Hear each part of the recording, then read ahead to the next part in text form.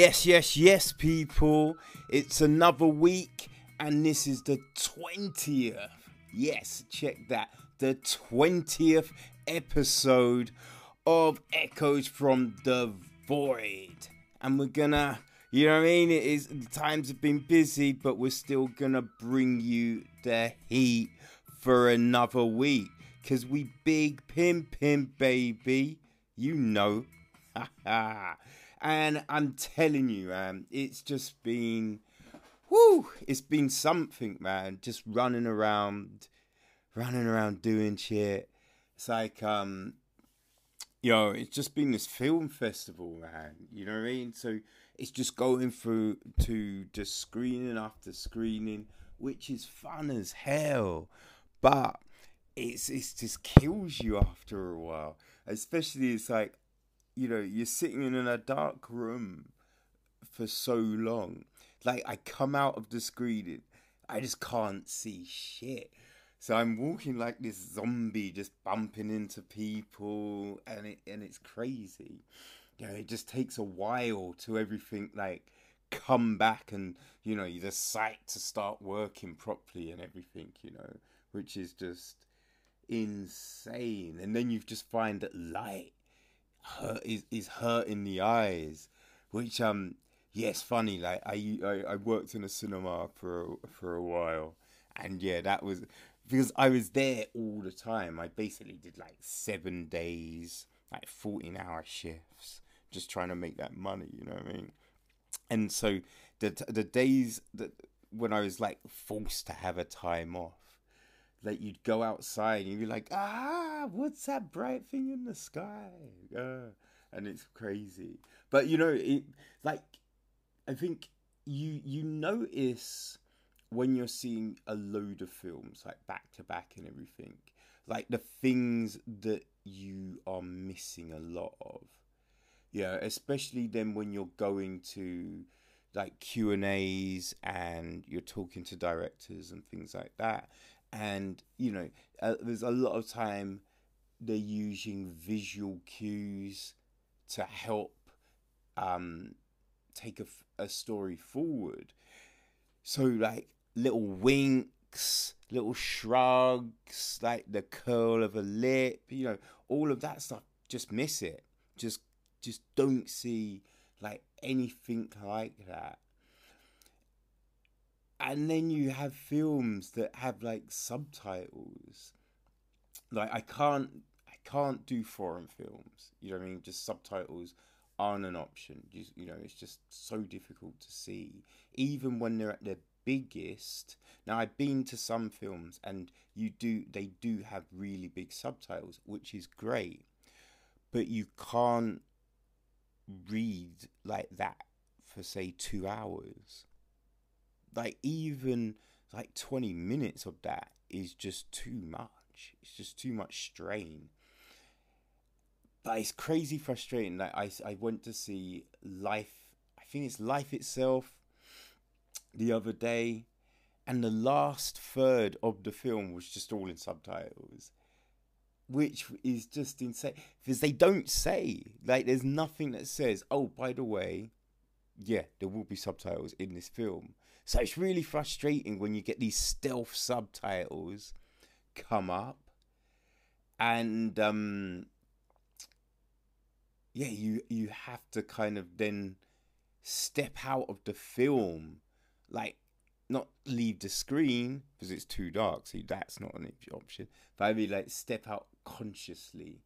You know what I mean? You're now out of you're sucked into the story, and now you're taken out because of like just this one little thing, like adding all these subtitles, which is just, it's frustrating. But it is what it is. But I think a fun thing is, it's just like sometimes there's been coming out of the screenings, and you get to talk with other critics, But some people just don't want to talk. You know what I mean? It's a bit like, don't approach me. But then other people, you know what I mean? They're happy to talk, which is good because like there's films which are so crazy or touch on certain subjects, and you just want to discuss that with people. So it's nice sometimes to be able to like have an extended conversation or grab a coffee with someone. So that's all good. But yeah, you know, we're coming to the end. We're coming to the end. Sunday will be it, which is a shame because this has been a fun few weeks. But you know, it is what it is. But there's still a lot of other stuff happening around this. Like one of my good friends got married the other day, so we were just in Croydon, like celebrating. So that was fun as hell. Like the craziest thing, like they had her kid in the spot, so there was like a pram near the door. I didn't realize the kid was in the thing, but yeah, she wasn't making any noise, which is insane because everyone's like singing and music playing, but yeah, this kid is like just quiet as hell. So that was funny. But the venue was dark. It was dark. So it's just trying to like find people. Right, my friend yeah, I saw my friend Heather when I walked in, and she's just like, Kevin, and I'm just like, you know, you hear your name and you're looking and you're looking. Yeah, it took a few goes to actually realize where it's coming from and who the hell it is, you know. But yeah, that was a lot of fun. And yeah, like Booker Prize, went to the Booker Prize, so we're gonna touch on that.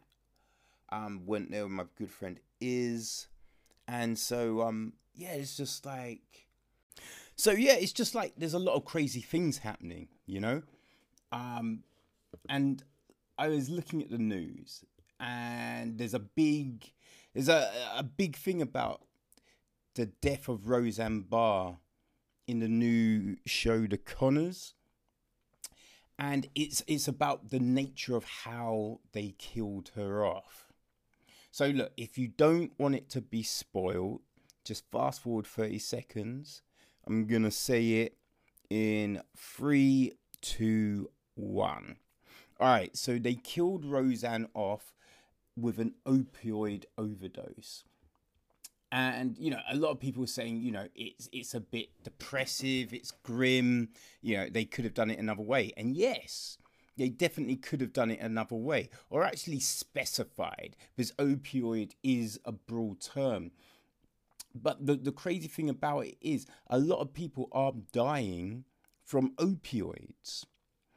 But but people still look at things like marijuana as being the more harmful of drugs, when, you know, addiction to marijuana is less than addiction to opioids, which is a fact.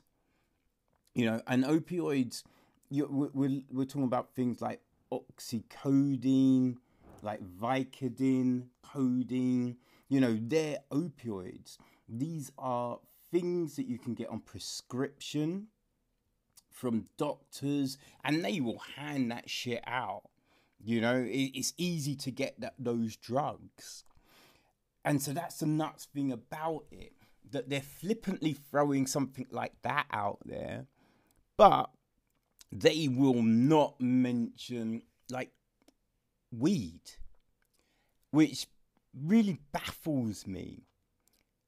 Really does baffle me. You know, people, we can help you with pain relief. It can help with seizures, with dementia, Parkinson's. These are all proven things. But it's still demonized. Although Canada has now legalized it. So that's interesting. So now America has, for the most part, Canada has. So you kind of wonder, like, how long until other countries follow suit? I mean, the only thing blocking it, really, you can imagine, would be Big Pharma. But yeah. yeah, it's just funny. ABC have they took offense to the tweet, so they sacked her. But yeah, they'll throw opioids out there like it's nothing. So yeah, interesting, very odd. But I don't know. That's TV for you, man. That's TV for you. A crazy bit of news I've seen like this week is the launch of a new smartphone. So it's like an Android smartphone, and it's like being branded as a companion phone. It is coming under the Palm like brand, I guess from like Palm Pilot back in the day.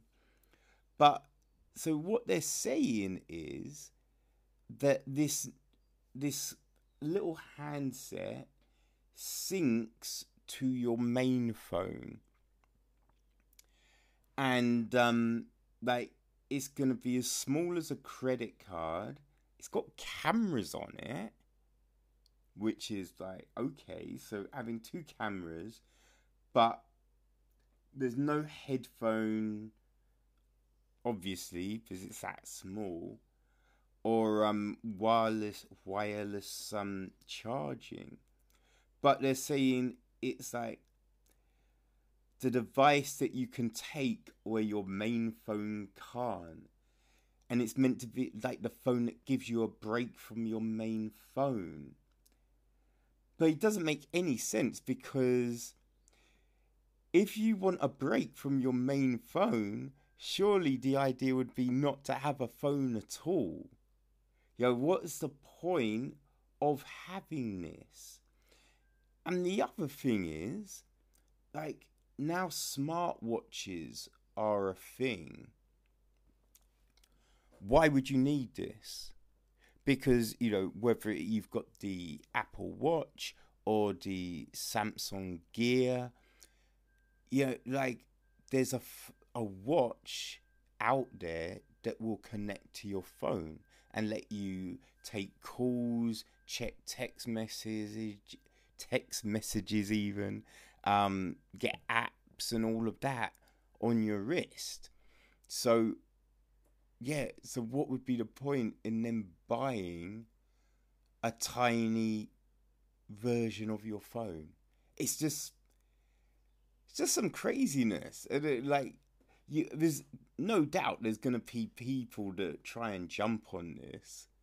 You're going to see all these fucking hipsters with their tiny ass phones trying to act cool. But I do not see this becoming a thing. Like the Palm Pilot back in the day, I think this is just going to die a death. Yeah, it makes no sense. I don't understand why the money has been wasted on trying to bring this to life. But yeah, it's launching in America, going at $349. And yeah, so it's coming out on Verizon in November, so not too long away. But whoo, crazy times, people, crazy times.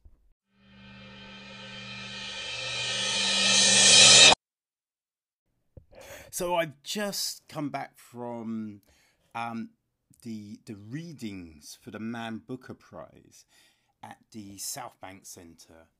I think this is probably, I don't know, the 4th, 5th year that I've been. And I have to say, this was a different one. Like, I've been, I think, the last 2 or 3 years with my friend Iz. And every year, we're like, oh, man, like, I'm not quite sure which one's going to win. But just as long as doesn't win, because that was not great. And that's the one that always wins. You know, we're always, there's always things that we just feel that just doesn't work for us. But this year, I think we basically enjoyed most of the books. Like, there wasn't anything that we thought, ugh, that's terrible. And I think we agreed on four of them being ones that we would definitely check out, and the other two kind of on the fence. But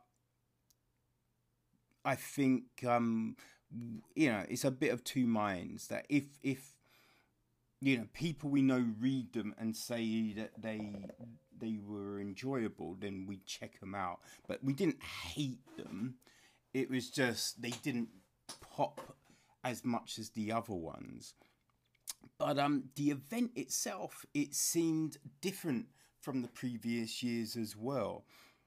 They kind of moved the stage around a bit more, so I feel it was easier to see what was going on. And it seemed a lot funner as an event. Like, not that previous years have been dull, but this one really seemed bouncy, if you kind of understand what I mean.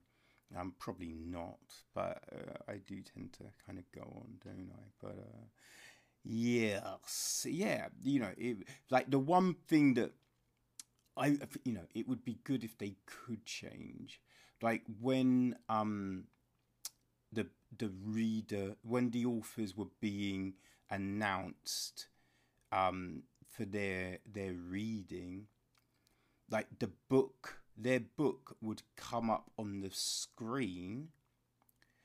But I think if the announcer could clearly state the name of their book, that would be very helpful. Because I think he did say what the book was, but it was within the confines of like some blurb he was saying. So you could easily miss the name. And sometimes it's not, with some of these names, they're kind of odd. So it would be easy to miss it within the confines of a sentence, because you think, oh, that's just part of just a general sentence rather than the name of the book. So if he said something like Rachel Kushner, whose book is The Mars Room, from Jonathan Cape, publisher, if that something like that was said, and then it was just like, oh, and Rachel, she's been writing for blah, blah, blah, blah, blah, blah, blah, then I feel that would be a lot easier. So, that's just my one slight drawback on the event. But yeah, other than that, it was a lot of fun. So on the night there were 6 authors. So I believe in the order in which they read, we had Anna Burns, whose book was Milkman, from Faber and Faber. Now, I'm going to read a little blurb from the Booker Prize website. And so it just says, Burns was born in Belfast and is the author of 2 novels, No Bones and Little Constructions, and of the novella Mostly Hero. No Bones won the Winfield Hobby Memorial Prize and was shortlisted for the Orange Prize for Fiction. Burns lives in East Sussex, England. And The Milkman is narrated by an unnamed 18-year-old woman living in an unnamed town who finds herself at the centre of a local gossip when an older married man known to have paramilitary connections and a habit for grooming young girls starts to pursue her. The backdrop of the action is the Irish Troubles, but Burns is more interested in the psychology of people living in tight-knit communities here than in writing historical fiction. But this, it sounded fine and everything, but I wasn't too sure. This was one of the ones I wasn't sure about. And yeah, I kind of thought that it may have benefited from someone else reading the excerpt of the book. Yeah, I don't think Anna could. I wouldn't say she's the best at reading out loud, as it were. I don't know if it was just the voice or the projection, but yeah, I'm not quite sure it kind of worked on that level. But then we had Essie Edugana, and her book was Washington Black from Serpent's Tail. Edugana was born in Calgary to Ghanaian parents in 1977. Her novel Half-Blood Blues won the Scotiabank Giller Prize and was shortlisted for Man Booker Prize, among other accolades. She lives in Victoria, British Columbia. And the book begins her epic tale with an account of her eponymous narrator's time as a field slave on a plantation in Barbados. But this is more steampunk sci-fi than traditional historical novel, as Washington Black makes his escape in a fantastical flying machine he has helped him to invent and begins a voyage into freedom. Now, I would say Essie had a really good voice. So, yeah, it was so soothing, and she really does kind of sell you on this book. So it is one that I would be keeping an eye out for. Next was Daisy Johnson, and her book is Everything Under from Jonathan Cape. Johnson was born in Devon in 1990. Her debut short story collection, Fen, was published in 2016, and Everything Under is her first novel. She is the winner of the Harper's Bazaar Short Story Prize, the AM Health Prize, and the Edgehill Short Story Prize. She currently lives in Oxford. And at the heart of this structurally inventive novel is Gretel, a lexicographer who thinks she has put her troubled childhood behind her until a phone call from a hospital brings back memories. This story of mother-daughter estrangement reworks the Oedipus myth at Gretel as Gretel becomes obsessed with piecing together her past and working out what exactly happened to her mother.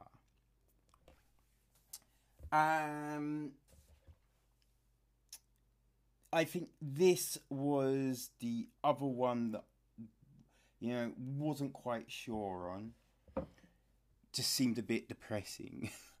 But I'm sure if I heard certain things, I'd be happy to give it a look. Then we had Rachel Kushner, her book The Mars Room, also from Jonathan Cape. Kushner was born in the United States in 1968. Her first two novels, Telex from Cuba and The Flamethrowers, were both shortlisted for the National Book Award, and her fiction has appeared in the New Yorker, Harper's, and the Paris Review. She lives in Los Angeles. At the heart of The Mars Rooms is narrator Ronnie, a single mother working as a lap dancer at the Mars Room until she is imprisoned after killing her stalker. The brutal portrayal of life behind bars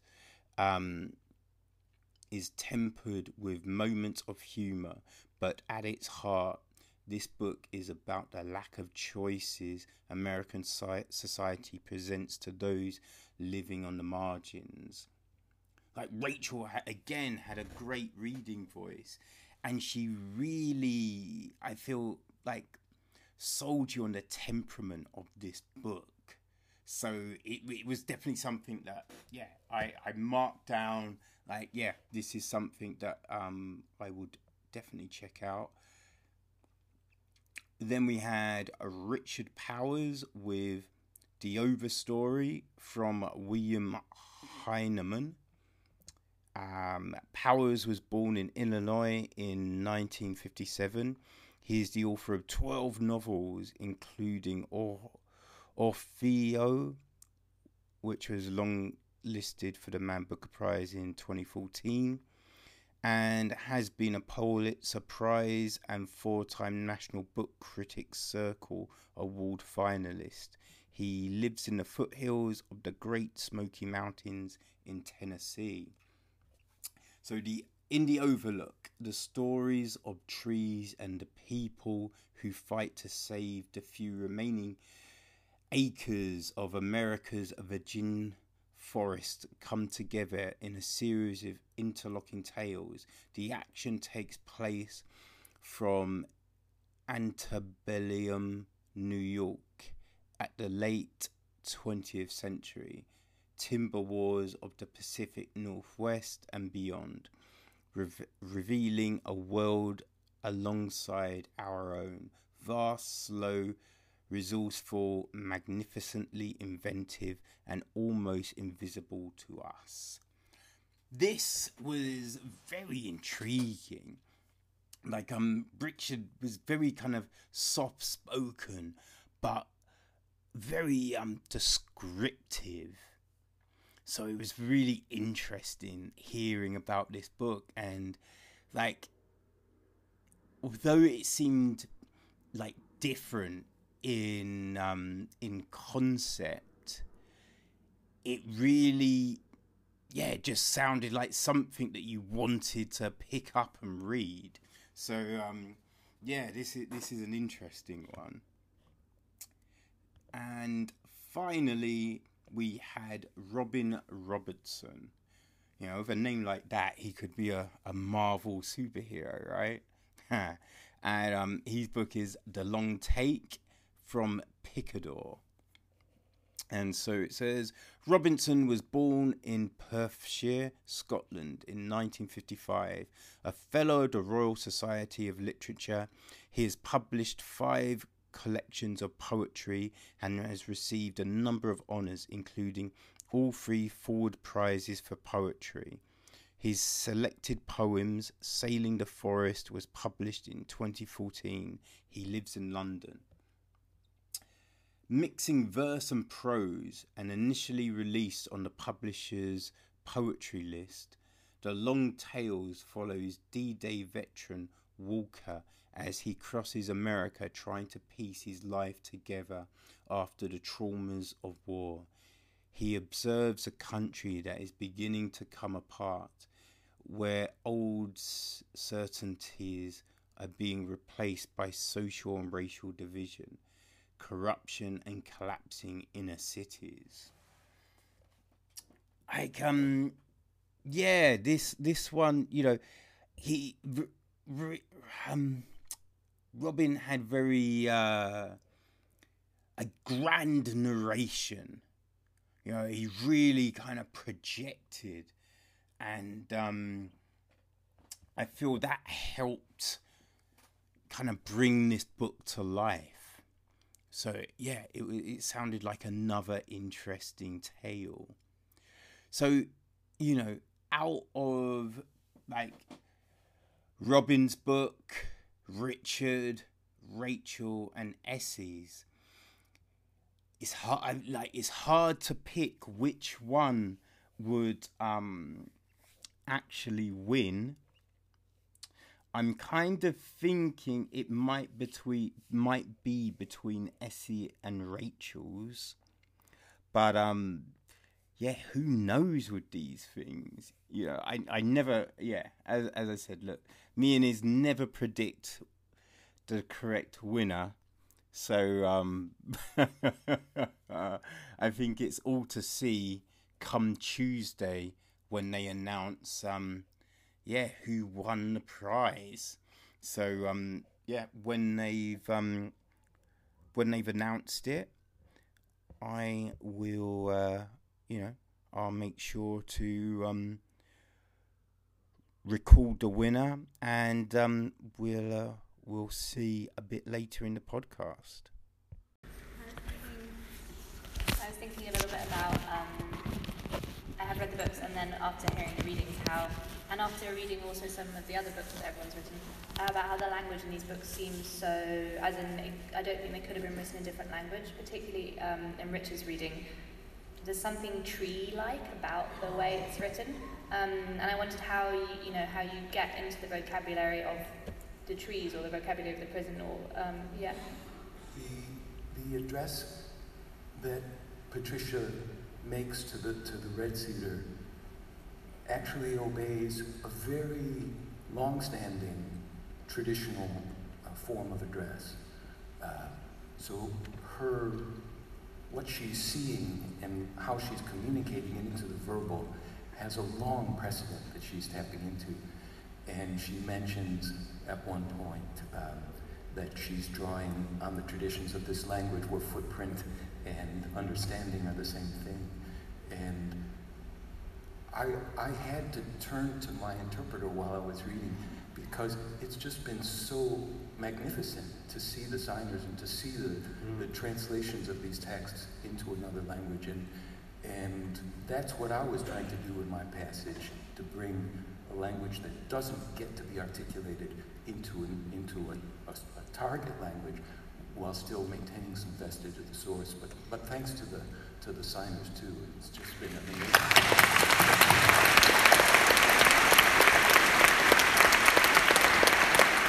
Do you want to talk about the language in prison? Well, how long did it take you to get to understand it? Did you feel outside of it? No, I mean the book, in a way, I'm being contrary with Damien with both of my answers to questions, but in a way, the book is not about prison. I mean, prison factors into it, but I see it as being about contemporary reality. And the main character in the book, whose passage I read, I'm very close to. She's from my neighborhood. She's from my street. Her friends are my friends, and her experiences are ones I know intimately. She's tougher than I am in a way, and I was interested in a first-person voice that kind of pushed back on and refused sentimentality, partly through formal syncopation. And some of that is set up in the way the paragraphs flow, particularly the first long chapter of the book. She'll start to recount something from her past that's fairly traumatic, and then she'll switch to her present reality, listening to this nut job who's sitting next to her on the bus speak. And in a way, I was thinking of this trick that Jean-Luc Godard uses in some of his films. When a character is about to reveal something really profound, a bus goes by and lays on its horn. And so for her and for me, it became a way of refusing to give in to more sentimentalizing or even kind of conventionalizing ways of deepening her narrative by going from one thing to another and then returning to that story later and somewhat out of the blue. So I was really interested in tone, and the tone that I had developed for her voice wasn't about the tone of prison, because people aren't born there. They eventually go there, and the book begins when she's beginning her journey there. I've always been interested in voices, and part of what I was thinking about in writing the book was the first person.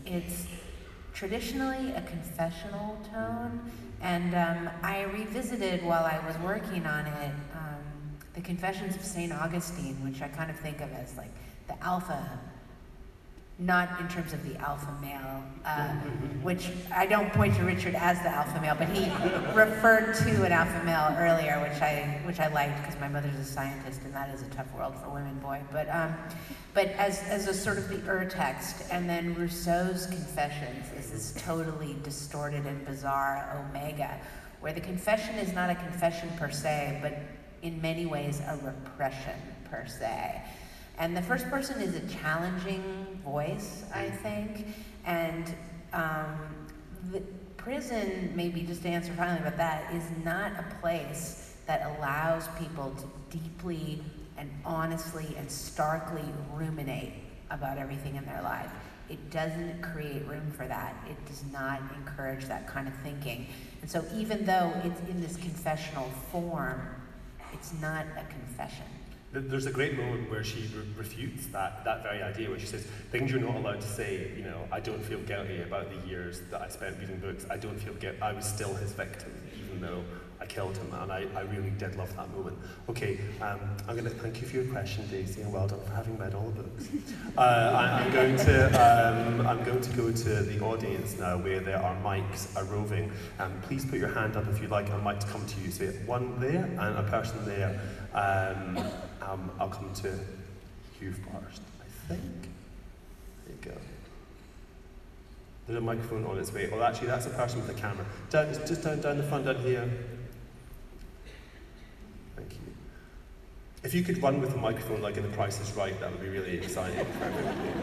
I've always wanted to do that. Just here, straight in the dark. Yes. Thank you for a great discussion. I wanted to ask S.A. Aduji, because you talked about the genesis of Washington Black a bit, but the story goes to so many far-flung and surprising locations, physical locations. And I was wondering, once you knew where the novel started, if you'd always envisioned it as what you could call an adventure story, or if you only decided to take it to these many different locations once you started doing research about the science of the time period. Yeah, so it's exactly the latter that you said. I'm somebody who writes in many, many drafts. It takes me a long time to feel my way through a story and to discover what it's actually about. So probably all of my novels have been like 10 to 12 drafts, like full drafts, and it takes several years. And it just seemed to me, I think early on, there was a point where Washington reached England and then he just stayed there. And it didn't seem quite right for a book about a man who's really searching for his footing in the world and who's so uneasy in his skin. And so I realized that the book had to keep moving as he's continually searching for his place in the world. And he's uneasy and uncomfortable everywhere, and he's shifting and moving, and it's because he's looking for a sense of belonging and home that just isn't, he's not getting it. And so by the time we've reached the end of the novel, we have a sense of him, if not having discovered his home, at least beginning to question the validity of the way he's been searching for it. And if this has been the healthiest way for him to be, coming into a sense of himself. And so by the end, we don't know if he'll stop searching, but we have a sense that he probably will return to London and settle down and at least try that on. Thank you for your question. A person there with their hand up, a few rows back. Thank you very much. Wonderful readings. This is a question potentially for all 6 authors, but anyone could answer. I'm particularly keen to know what Anna Burns might say. What do you think of the dust jacket and/or audible version of your novel? Ooh, Anna. Yeah. Do you want to lean a bit? Yeah. I love the dust jacket. I had something a bit more conventional, and my publisher told me her idea. I said, "Oh, scrap mine. Yes, we'll go with that." And then she sent it to me, and I loved it. And I didn't know it was Belfast because I've never seen that when I was in Belfast. I confess I haven't heard the Audible. I'm sorry, I can't see where you are. I couldn't pick out who asked the question. Okay, I see you now. So I haven't heard the Audible. Well, we know you love yours, right? I've never heard it, honestly. Actually, to make this bit a bit easier, did anybody not like their jacket when they first saw it? Because that's usually what happens. You usually get it emailed to you and you're like, oh. I chose mine. You chose yours. Yeah. It's from the book. It's a place in the book, isn't it? Yeah, it's Los Angeles. And I adore it. And the audio is read brilliantly by Kerry Shale, so I recommend that. Richard. I saw the first proposal for the American dust jacket and almost withdrew the book. I mean, it was a lovely thing. I mean, it was stunning in its own right, but it was so sinister. Right. I mean, it was one of these sort of upwards shots of a very fog-enshrouded, dense forest. And it looked like a trailer for a David Lynch film. And, while forests and the fear that people have for forests is part of the story, it certainly is not the central part of the book. No. Now, the difficulty is once the author makes objections to a professionally designed dust jacket, you've really stepped over the line and you've really invaded someone else's turf. So the next one that came was even more sinister, even more terrifying, to make me grateful to have the first one. After a long process, we arrived at an American cover.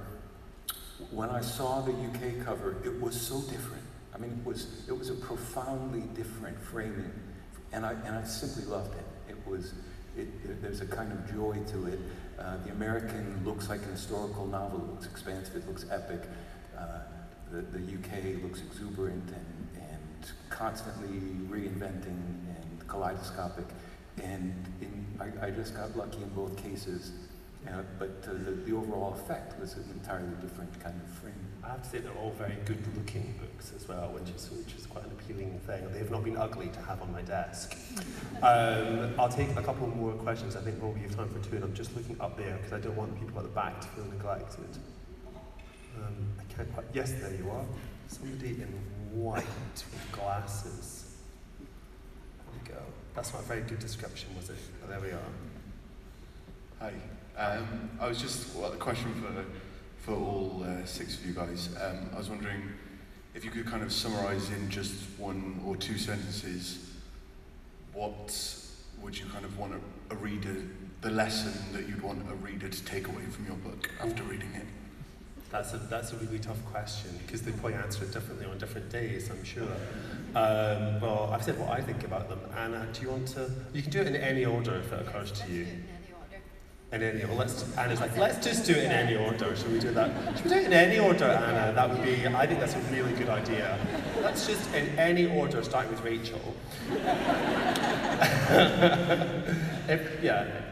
I hate to be a crank, but if the book could be reduced to a lesson that I could capitulate in 1 or 2 sentences, it would sort of render the entire book unnecessary.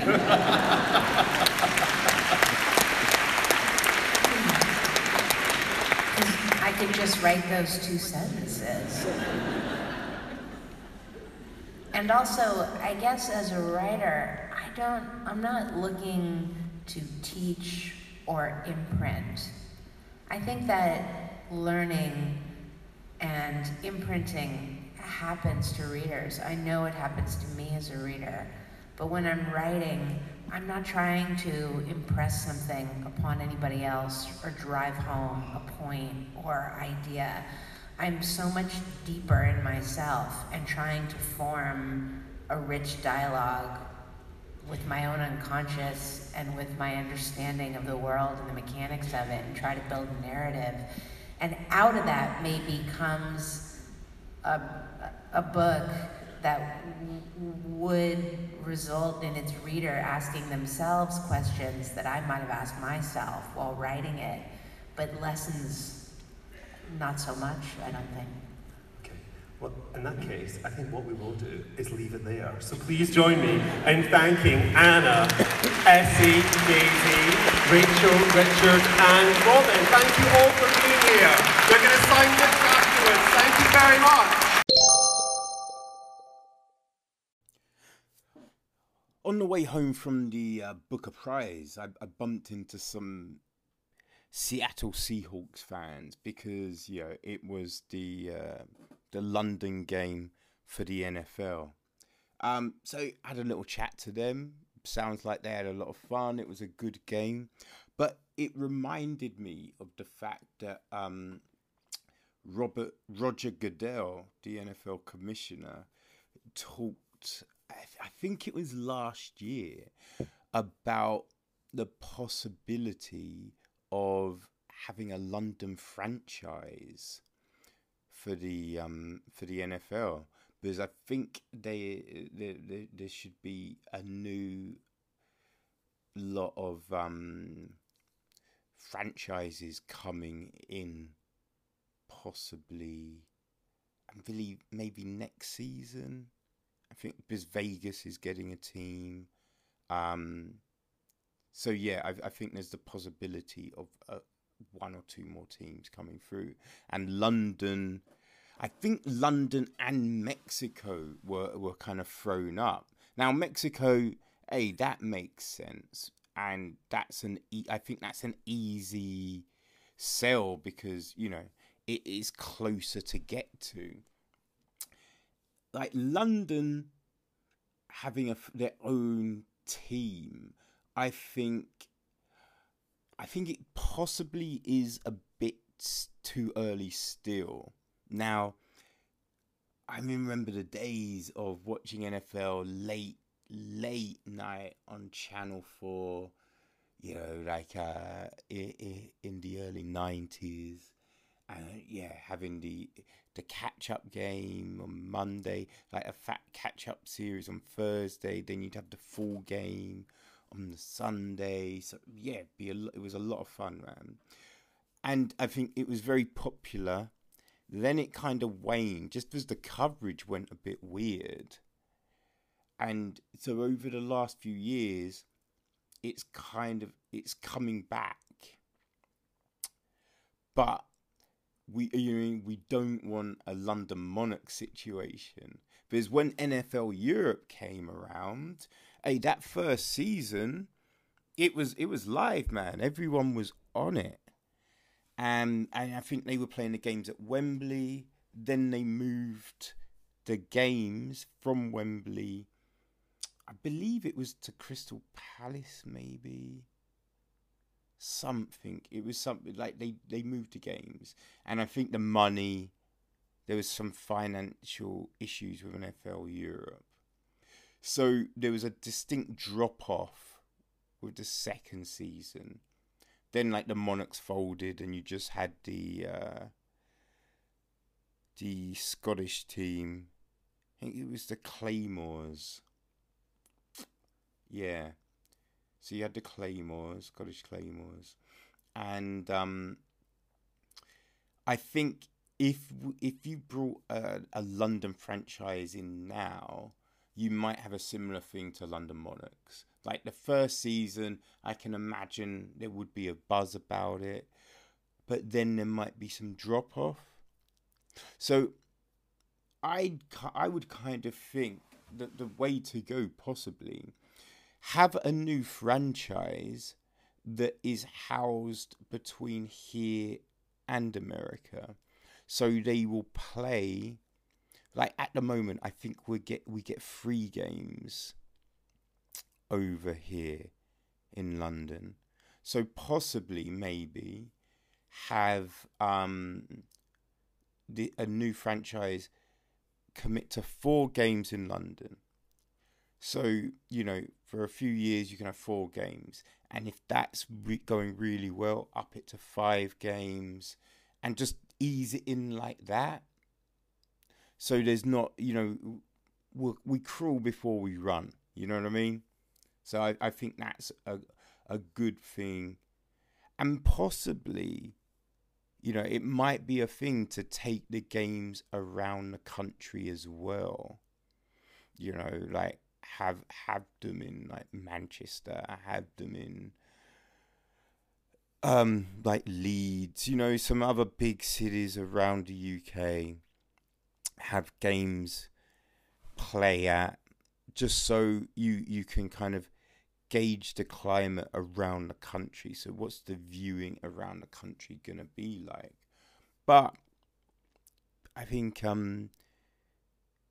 having a team over here, it could be something, but in the future.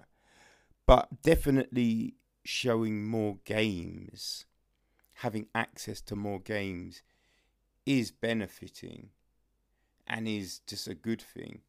And especially, you know, if the games in general are just continuing to be good. This season has started well. So, yeah, I think it's one of those things, let's see what happens. But let's not run before we can walk, right? So this week, I watched the soon-to-be-released film, The Super. This is from director Stephen Rich, producer Dick Wolf. It's starring Val Kilmer, Patrick John Fluger, and Louisa Krause. It's from the Movie Partnership and runs for 98 minutes, so just over an hour and a half. So, you know, I think this is pretty much a simple kind of concept of film, really, but it really kind of turns things on its head, it seems. And so the basic synopsis is: a man becomes a superintendent of a large New York City apartment building where people mysteriously go missing. And I think that's it really in a gist. I mean, the film starts, I would say, in the usual horror thriller type way. You know, like people think they see something, don't see something, and then it all goes so it starts like that, and I think this is what I think it might be Stefan Rick does. He is giving you breadcrumbs, like feeding you a narrative, so you're gonna believe in the film to be a certain thing. And I think you definitely do. Like, you're given a few creepy people to kind of pin the flag to on who could be behind the things that are going on. And I have to say, no one really is as creepy as Val Kilmer, who does put on a good performance of just being weird and out there. I can't think of I can't really think of the last really good Val Kilmer performance that I remember seeing. Like, to be honest, it's been a good old while.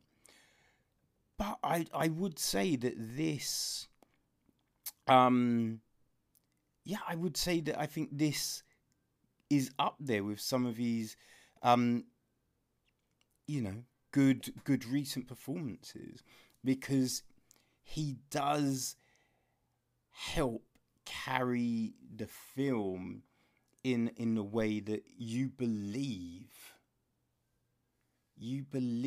what's in front of you, because the way he moves and talks and just kind of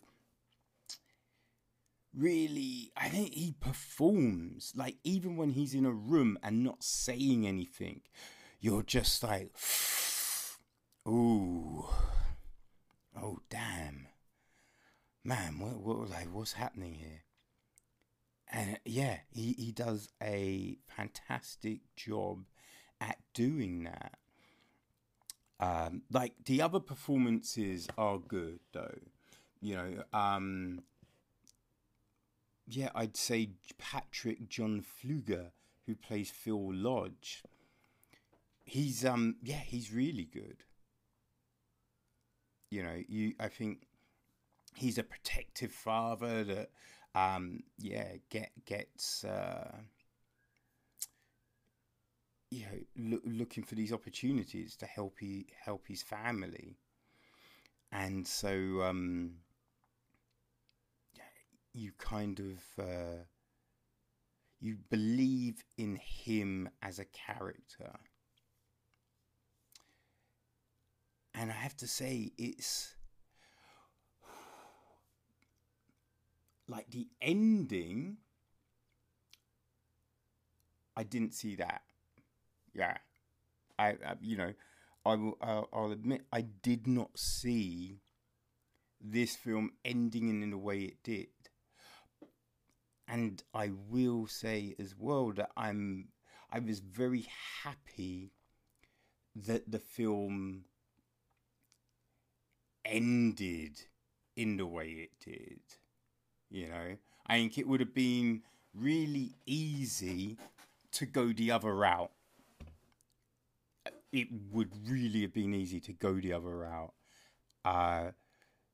So I think it was nice that Rick didn't, and left you the way he does. I would say that I did have a concern with when you find out some of the things. I wasn't quite sure if, like, it made me wonder about the beginning, because I think it does kind of call into question the beginning because of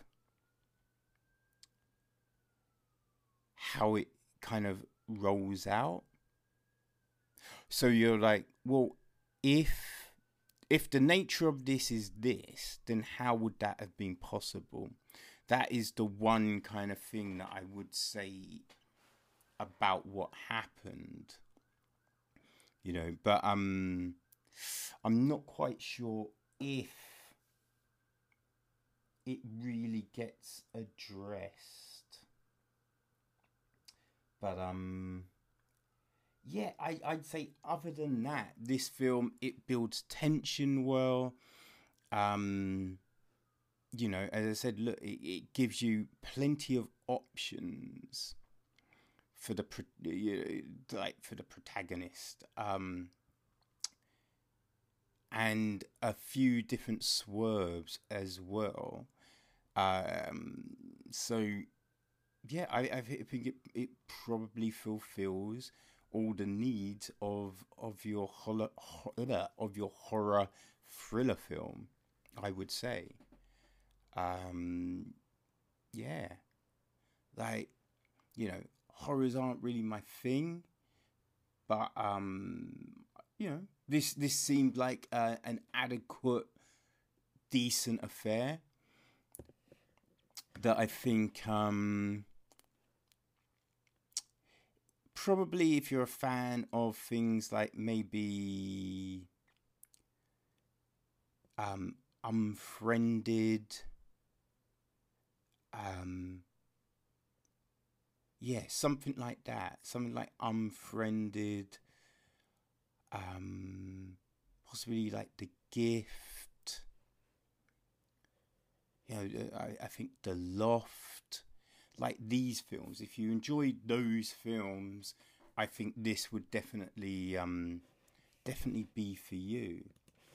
And it is available for download on the 22nd of October. So I would say keep an eye out for it through the general platforms: iTunes, Amazon, Google, Microsoft, Sky Store, Sony, all of those. I believe the recommended retail is $7.99 for standard and $9.99 for HD. So that is The Super, and it's starring Val Kilmer. Cool. So I've finally been able to get to some books, and so this week there's a couple that I've read recently. The first was Philip K. Dick's Electric Dreams by Philip K. Dick, obviously. And I think this is based on the Channel 4 miniseries that came out earlier this year. And the synopsis is: though perhaps most famous as a novelist, Philip K. Dick wrote more than 100 short stories over the course of his career, each as mind-bending and genre-defining as his longer works. Philip K. Dick's Electric Dreams collects 10 of the best. In Autofac, Dick shows us one of the earliest examples and warnings in science fiction of self-replicating machines. Exhibit Piece and The Commuter featured Dick exploring one of his favourite themes: the shifting nature of reality and whether it is even possible to perceive the world as it truly exists. And The Hanging Stranger provides a thrilling, dark political allegory as relevant today as it was when Dick wrote it at the height of the Cold War. Strange, funny and powerful, the stories in this collection highlight a master at work encapsulating his boundless imagination and deep understanding of the human condition. Now, this was, like, I thought all the stories were interesting. I don't think any really, like, jumped out at me as amazing. You know, that sometimes you put down that book and you want to talk to someone about what you just read. You know, you like, there's so many books that I had passed on to friends. Like, I bought them the book. I was like, yo, you must read this book, it's so damn good. You know, I didn't really get that sense from this. Like, there were ones that I thought were more interesting than others. Like, I think The Hanging Stranger was interesting. You know, it kind of followed that that sense of trying to do the right thing, but who do you tell? You know, who can you pass these things on to? Because, you know, you think you're telling someone you know, who you can trust, and then it turns out that this person is ready to shop you, you know. I think The Hood, I did like The Hood just because it had that sense of intrigue and like there was intrigue, manipulation, and then you know, crushing oppression. That it was kind of all there. So I thought that was really interesting, and then I liked the way it ended. I think The Hood was probably my favourite out of all of them. Yeah, just because like the way it unfolds. You know, you're not really expecting some of the things, and then when it happens, it kind of reminded me of oh gosh, the second Dune book. Oh man, this is really irritating. It's not Children of Dune.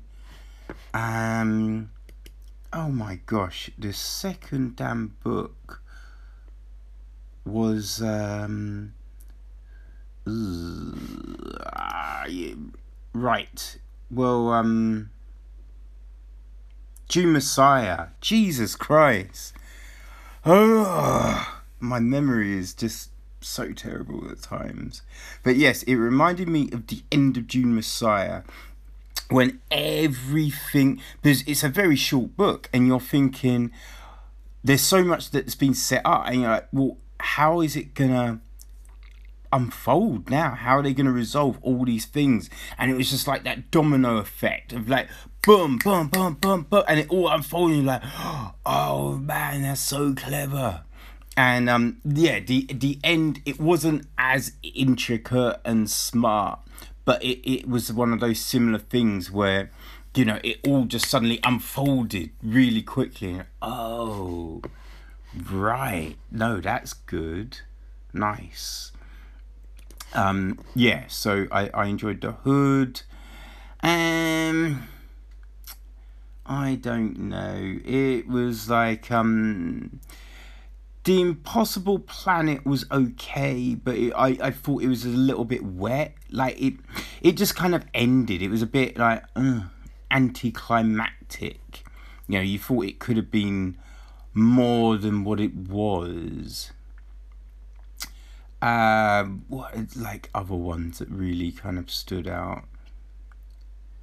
I don't know. I think they were like the main ones. Oh, like I think Father Thing was a good one because it was like cloning and body abduction, you know, those old tropes in science fiction. So yeah, I thought that wasn't a bad story. Yeah, I kind of enjoyed that. I think like they were the main ones that I really enjoyed. Like the others were okay, but yeah, as I said, look, they didn't really jump out as much. And I thought it was interesting that some of the things kind of you'd have thought like more would have been made out of what was being done. Like it's that funny thing of like, I remember, I forget who said it, but there's a lot that happens in sci-fi where, you know, for years, because you think like it took Steve Jobs before he got like the iPhone. But so for years, phones were these really huge devices, and that's how they, like, when you saw Buck Rogers, you know, people don't create things too different from what they used to. And I thought that was something in the stories that, yeah, something more could have been created, but it kind of stuck to like really kind of what we know. But yeah, it wasn't a bad little series. So yeah, pretty decent. The second book that I did this week was the first part of a trilogy called Age of Iron, and it's book one of the Iron Age trilogy by Angus Watson. And the breakdown is: legends aren't born, they're forged.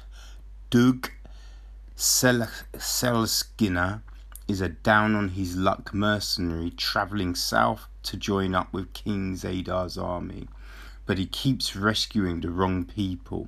First spring, a child he finds scavenging on the battlefield, and then Loa, one of Zadar's most fearsome warriors who's vowed revenge on the king for her sister's execution.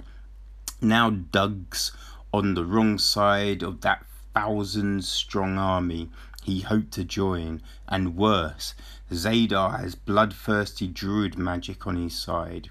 All Doug has is his warhammer, one rescued child and one unpredictable, highly trained warrior with a lust for revenge that's going to get them all killed. It's a glorious day to die. So when I read this, I was kind of like, oh, this could be exciting. But I thought it started off well enough. But as the story went on, there seemed to be this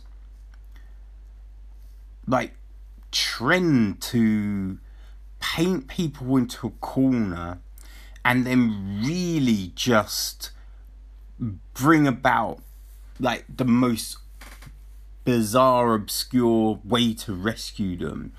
Something that wasn't logical to what was going on. It's just well, no, they should die. And then he'd be like, oh, but Thingy finally found them. And he'd be like, well, how would they have found them? That makes no sense. And there was that kind of stuff. And some of the druid magic, the way it ended the book, we were just a bit okay, so so we're to believe that was from that. When if they had used one of the other characters, it would have made more sense, because they were introduced as that. So it was kind of this one character was introduced as having druidic powers, and then that was basically it. Didn't really feature. There's one other time when they used them, but that was it. So you're just well, what was the whole point of that? Oh, is more going to be revealed in book 2? Oh, yay. Well, that's not really great, because you need something to make people want to pick up book 2. That's the whole thing. Don't save everything back for book 2 when book 1 might be a bit meh. So, you had these issues. And the book was probably... It wasn't a really long book, but it did seem longer than what was really needed for the story that unfolds. You just kind of think, this didn't really have to be this long,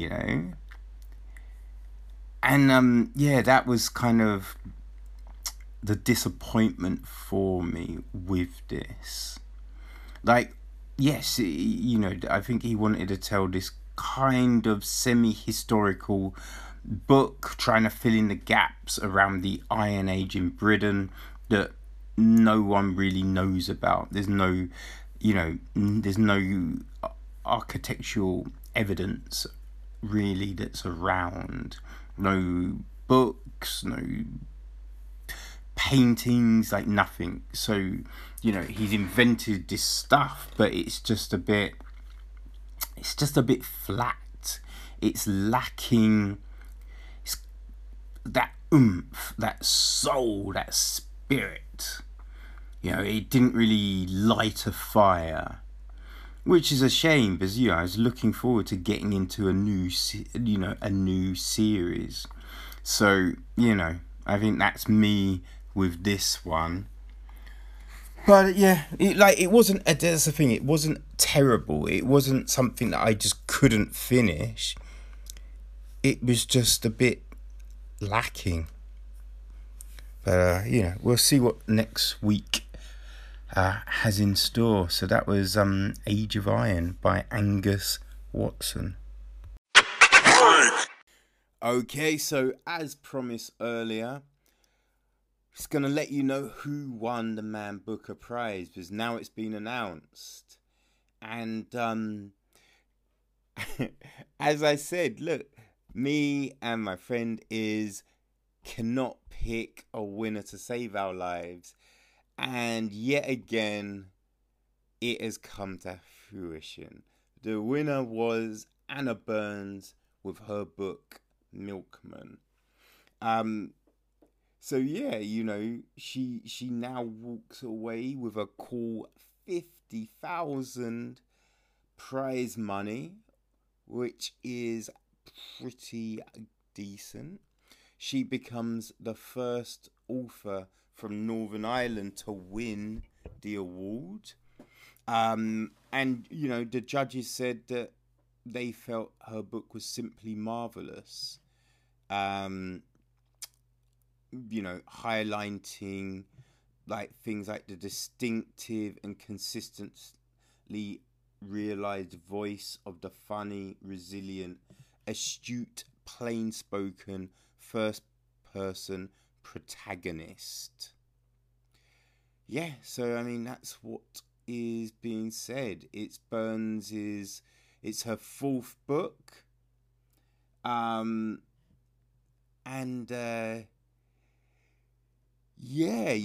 first book, No Bones, that was published in 2001. So she's been in the game for a while. So she must be thrilled about it. But yeah, so that's another year of Booker Prize, people. We'll see what 2019 brings. And so, yeah, I think that's it for this week, man. Let's wind it up. It's probably been, I don't know. I think this show is probably not the best episode we've had, but I'm tired as hell, man. You know what I mean? I have to say I'm running on fumes right now. But, this is a weekly podcast, so I ain't missing one just because everything is crazy at the moment. But hopefully it's still been okay. But next week it will be tighter, it will be better. But as we roll out, I'm gonna hit you with just some last news.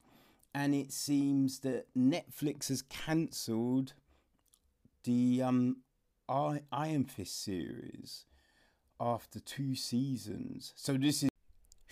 Yeah, it's the first Marvel series to be cancelled by Netflix. But Iron Fist will appear in other shows. Most likely Daredevil, most likely Luke Cage. So yeah, we'll see him around. It's just one of those things. And it means that Marvel could bring the series back for their own streaming service, which will be launching next year. So yeah, who knows? Also, a big bit of news, Enrico Colantoni will be returning to the relaunching of Veronica Mars. Enrico plays Keith Mars, Veronica's dad. He featured in all the TV series and the film from a few years back. So things are really shaping up, man. Things are really shaping up. So I'm looking forward to that.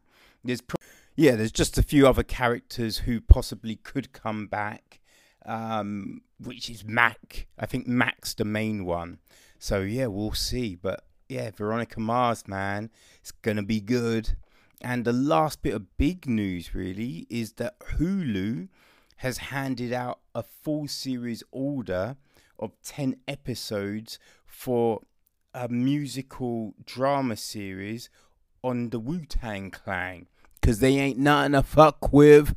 Yeah, it's called Wu-Tang: An American Saga, and it's going to deal with just the whole creation of the rap group. So it's going to be set in the 1990s New York, and yeah, it's just going to follow a group of guys, and we'll see how they become, you know, the 40 million album selling rap group. And I believe it's going to take inspiration from RZA's novels, The Wu-Tang Manual and Tao of Wu. So, yeah, this is going to be interesting. All right, people, that's us for this week. We'll be back for episode 21 next Wednesday. You know, we'll be more on time. We'll be more energetic, but we'll still have the flavor. All right, people, take it easy. Peace.